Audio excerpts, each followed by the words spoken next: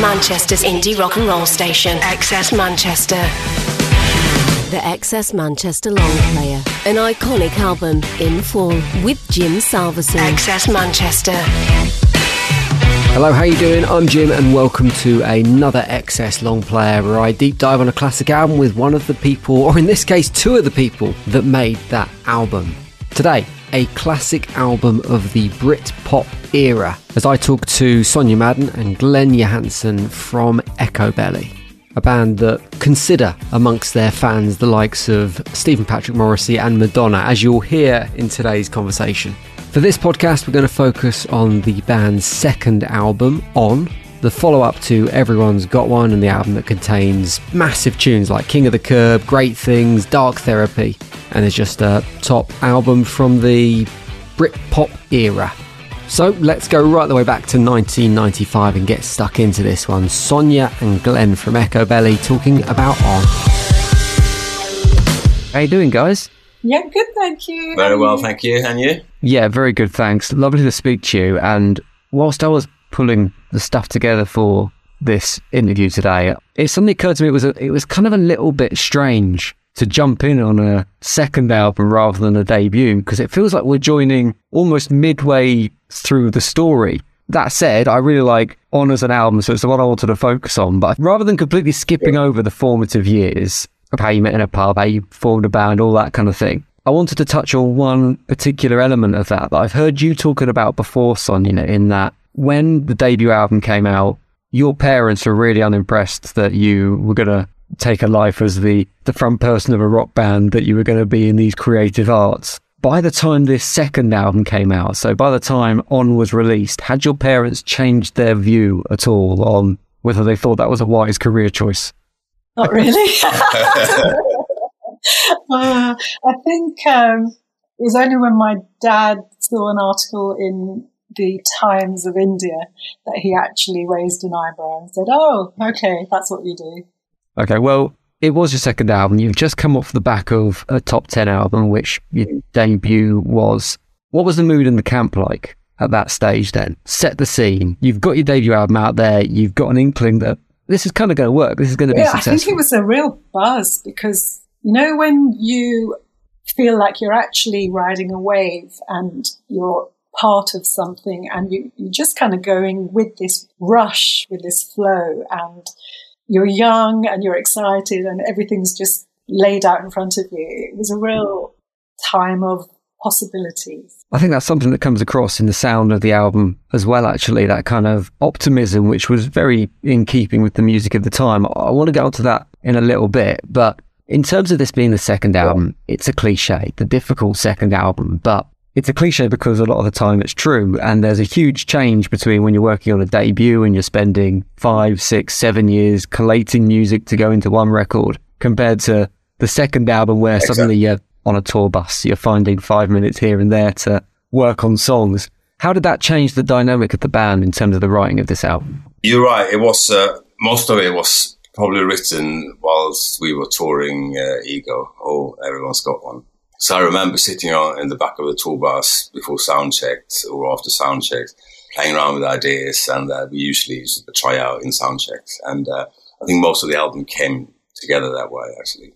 So there wasn't much, as you said, didn't have that much time in advance to prepare for it. It was just straight in there, straight to the rehearsal room, straight to the studio, basically. So it happened really quickly. The songs were really fresh and really exciting.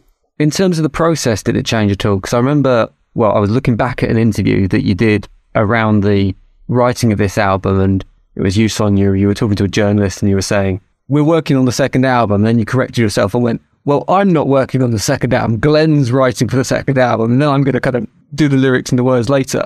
Was that how the first album came together? Was it very much melodies and songs first, and then you kind of layer the words over the top?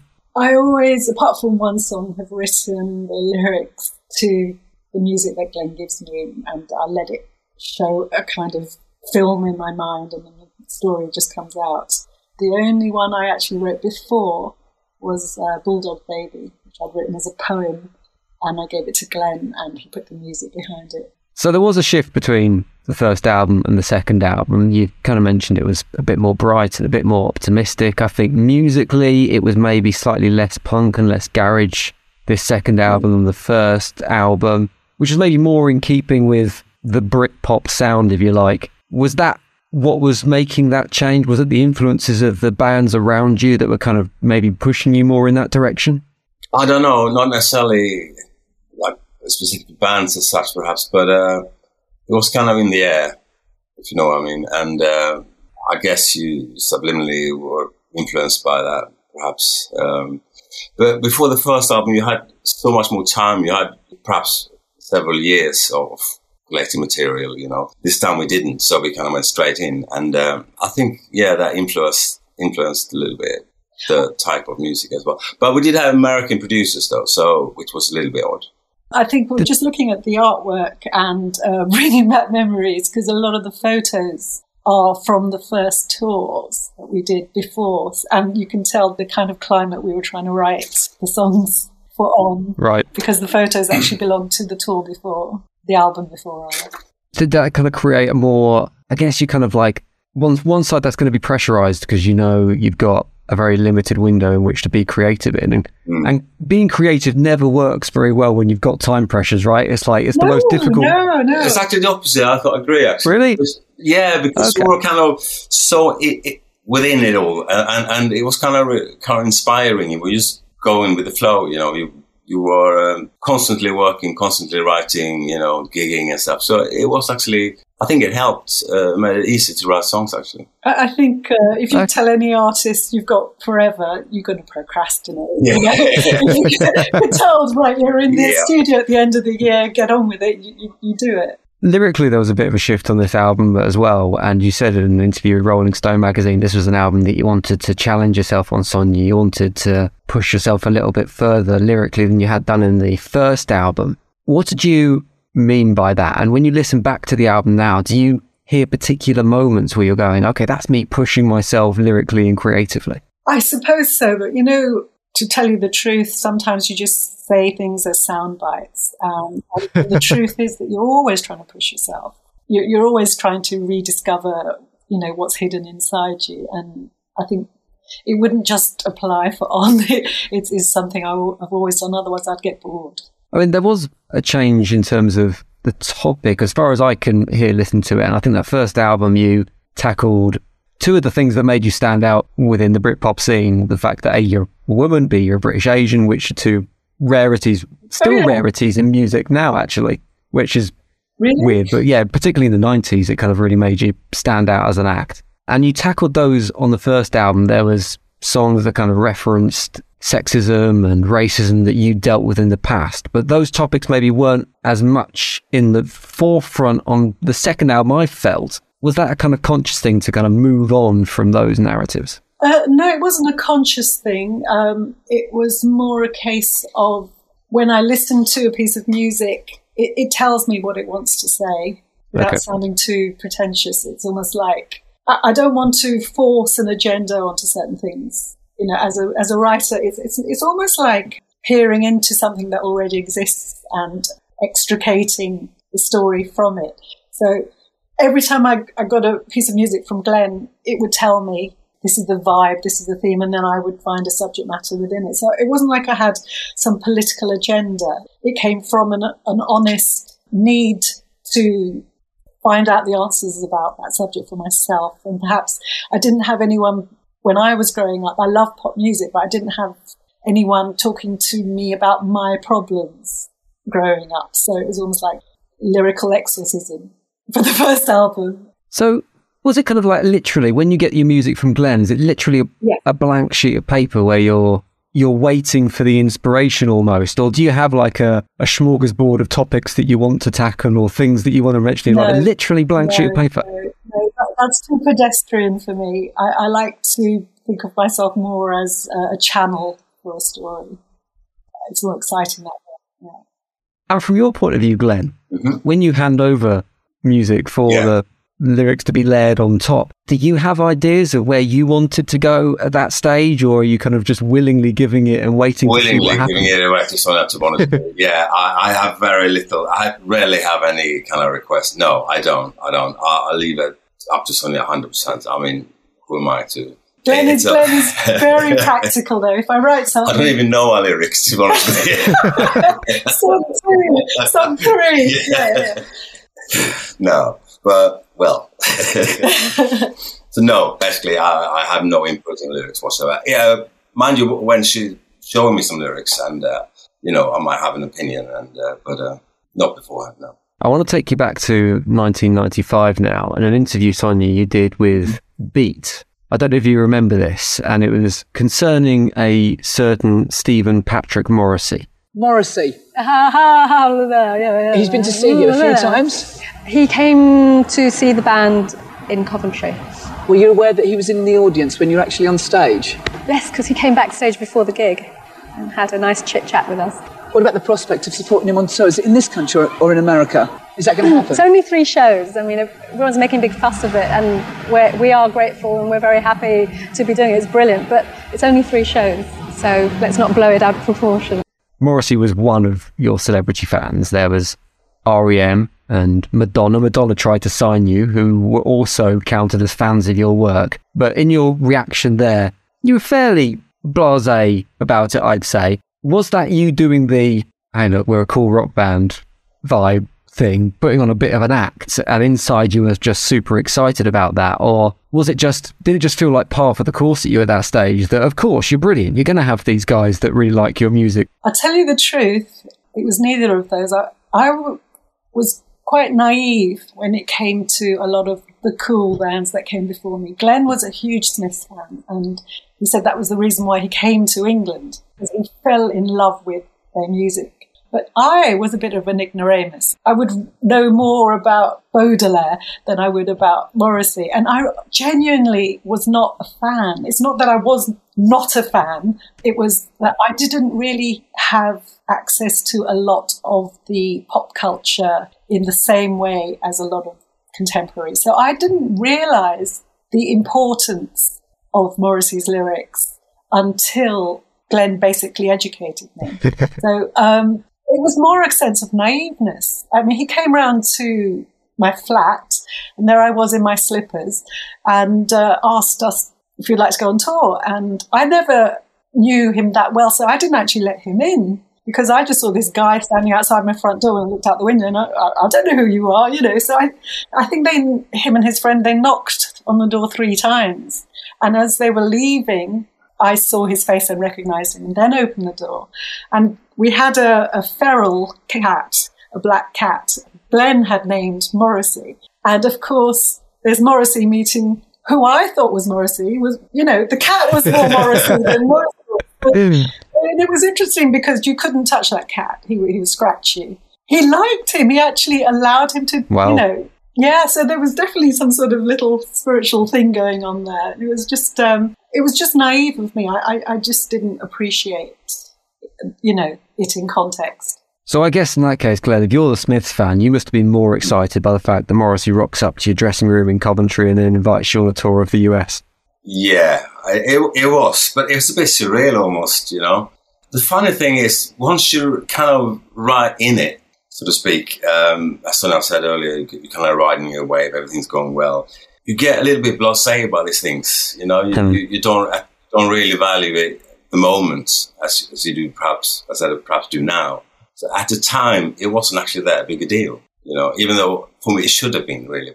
You were kind of a little bit full of yourself perhaps, Very often you met people that I said, I wish I'd talked to them, but you just couldn't be asked, It's not that you can't be asked. You're actually, when you're young, you're kind of stupid. There's a kind of young and dumb, and youth is wasted on you. I lived in Soho, North Soho, and there was a music agency below the flat where I lived. And when Glenn moved in, someone came and knocked on the door asking to borrow some sugar. And it was one of Glenn's childhood heroes. And, he didn't even say anything. He just gave him the sugar in a sort of dumb Swedish way. And then afterwards, oh my God, it's like at the time, sometimes you're just too lobotomized to actually say, I love your music, or I really appreciate, or you were an important part of me growing up, or something, you know. The way the same way we did a couple of shows with David Bowie, and when we kind of spoke to him afterwards, went into his dressing room and stuff, and at the time it wasn't a big deal, you know. It just, in retrospect, you think, wow. And even when it is a big deal, you feel very self-conscious. It's like, well, what are you going to say? I love you. You know, it's just like, it's like, what role am I playing here? I'm an artist. I want to show appreciation. But as an artist, you also know that if a fan comes up to you, there's a kind of invisible wall that then comes up. So you don't want to play the role of a fan, but you want them to know just what they meant to you. So there's all these things going on in your mind, and you're trying desperately to be cool, and you're making a fool of yourself at the same time. So it's all that interplay, you know. I want to dig a little bit deeper into that relationship with other bands, because I think within the Britpop era, which is ironic for a period of time that kind of sparked the whole, or was going to go on and spark the whole girl power thing, there was supposedly a bit of a rivalry between yourselves, a Republica, and Sleeper, who were lumped together in kind of this, here's a load of female artists, so we're going to create a narrative around them where they all hate each other. Was there any kind of rivalry between the bands, or was that a complete fallacy of the press at the time? There was a bit of rivalry, to be honest, and it was definitely fanned by the press, you know, agenda of having stories. But saying it politely, I didn't actually rate any of them enough to think of them as competition. Right. And I don't mean that to sound as it does, but I just mean it. I wasn't paying much attention to them. And it was more a case of just really being involved in what we were doing. Anytime you hear of rivalry, it's usually written by a journalist. There wasn't any real rivalry. You know. I want you guys to pick a couple of highlights off the album in a moment, if you can. So they could be songs on the album, it could be moments you remember from the recording. But first, I want to talk about a couple of tracks. One of them is Great Things, which is your highest charting single as a band. And as I said earlier, it was a song that kind of felt like it summed up that period of time. There was a feeling of positivity and hope and creativity, and this idea that whoever you are, you can do anything or be anything. Was that a representation, that song, of where the band were at that stage and your kind of optimism about what the future held? You know, we could lie and say, oh, yeah, you know, really thought about it, not capture the moment, the gestalt of Britpop, blah, blah, blah. But really, it was one of the last songs to be written, one of the quickest songs to be written, and didn't really think about it that much. It was an afterthought, basically, that song. Towards the end of the sessions, just brought this thing in. You know, Sonya wrote the words really quickly, and it sounded good to be included on the album, and, you know, did rather well. Didn't expect that. As a result of that, is it one of the songs that you're maybe more detached from? I think this happens quite often, where bands and their biggest radio hits are the ones they kind of dislike a little bit. A, because they get to play them a lot and they're constantly talking about them, but B, because often the radio stuff isn't the stuff that's creatively as imaginative as maybe the other songs they have on the albums. That's exactly it, yeah. We're very happy that it did very well, but there's a, you know, I wouldn't put it on the top of my list of songs we've written. The other track I wanted to mention quickly was Bellyache, and it's a song I'd actually forgotten about till I went back and listened to the album all the way through and was kind of paying a bit more attention maybe than I did back in the 90s. And I thought, this is a song that it almost feels like it doesn't belong on that album. It feels very different. It's kind of a little bit raw. It feels like musically it's doing something different. I just wanted to kind of I haven't got a question as such about it. I just wanted to get your thoughts as to why it was there and whether it felt like it was something that kind of maybe stood out. On it was the first thing we ever did, I think. One of the first things me and Sonya ever wrote together. I remember Sonya had a little 4-track cassette recorder in a flat in Soho and recorded it there, I remember. Yeah, I think it was probably the first song we kind of wrote together as Echobelly. I suppose it's the first pop song to start with the word impotence. There you go. Good fact. So, if you could pick a couple of moments of the album, what would be your highlights? I guess it makes sense, obviously, two of you here. If you pick a moment or a highlight or a musical section or whatever it is you want each that brings back a particular memory. Personally, for me, I mean, what I enjoyed most was the mixing process of the album, because we had two American producers, Sean Slade and Paul Caldery, I think it came through our management. He suggested that at the time. They did Radiohead Bent, I think. And anyway, so I went back with those two guys to a studio called Fort Apache in Boston. And Fort Apache was kind of home to people like, I don't know, Belly, Pixies, and a lot of stuff. And spent 2 weeks sitting on the sofa, smoking weed, and listening to them mixing the album. So that was one of the highlights of the album for me. Didn't have to do anything, all recorded, and it sounded great, you know. So I just really enjoyed sitting there listening to it. That was brilliant for me, actually. A lot of bands talk about the difficulty in that process in terms of recording and mixing, of capturing the kind of live sound you had. And again, like, you go back to your early stuff and it was very bunky, very garage. It had that kind of live fuzz to it. Was there much difficulty in kind of capturing that and getting that live vibe on the second album? No, not really. It was recorded in a place called Conk Studios in North London.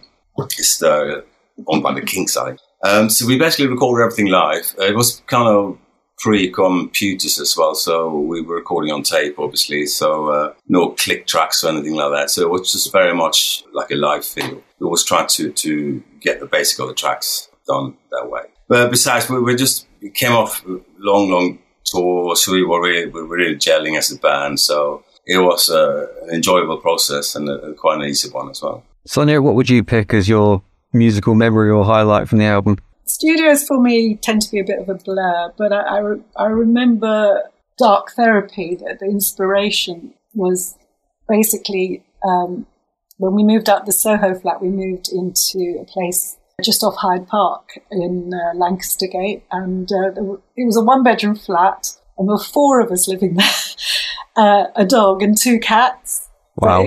Was that just Morrissey the cat? Yeah, Morrissey was one of them.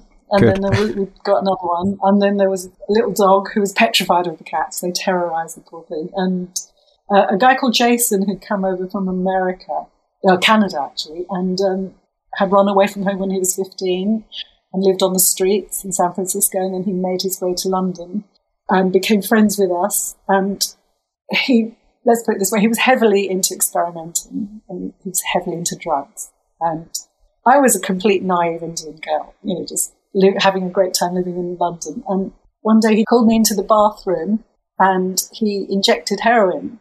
And I watched him do this, a total voyeuristic experience. And I wrote Dark Therapy about that whole experience. So, you know, Dark Therapy, people say, oh, it's my favourite song, but it is a song about heroin and my personal experience with one of my best friends and what he was up to. I want to move on to the promo for this album, what kind of came immediately afterwards, and the health issues you suffered. We had to cut the world tour short and go and get some, what's the word I'm looking for, medical health therapy, whatever it is. Do you look back on that moment of the tour being cut short and think, what might have been? Is there anything in your head going, well, that kind of stifled the potential success this album had, even though it was very successful?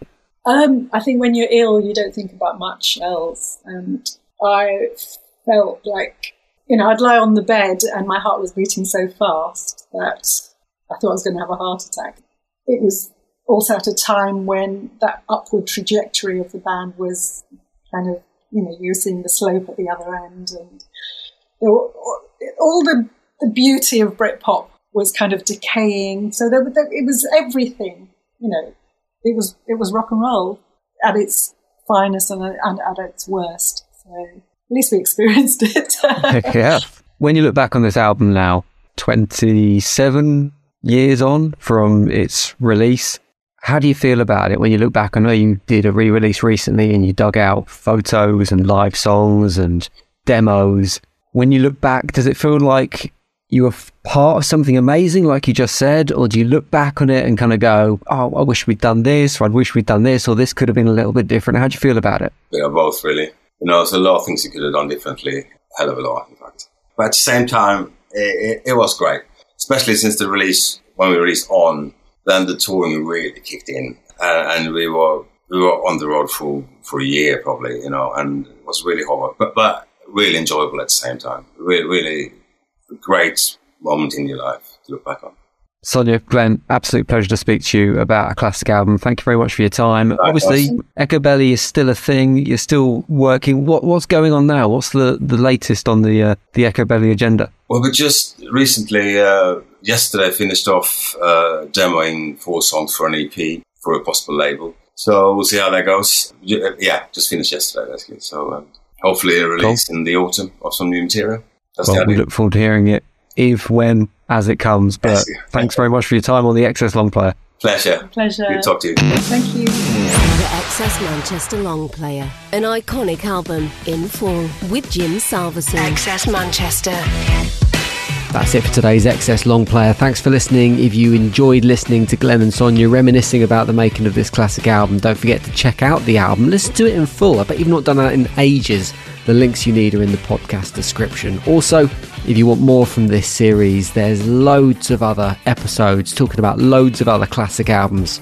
Have a look at some of the episodes that have come so far. If Britpop is your thing, there's loads of albums dug deep into from that era, including Oasis, Definitely Maybe, Shed 7, Maximum High, Dodgy, 3-Piece Suite, and a load more as well. Go and see what takes your fancy and have a look there, and make sure you've clicked like and subscribe so next time there is a deep dive on a classic album, you get it straight away. The XS Manchester Long Player, an iconic album in full with Jim Salverson. XS Manchester.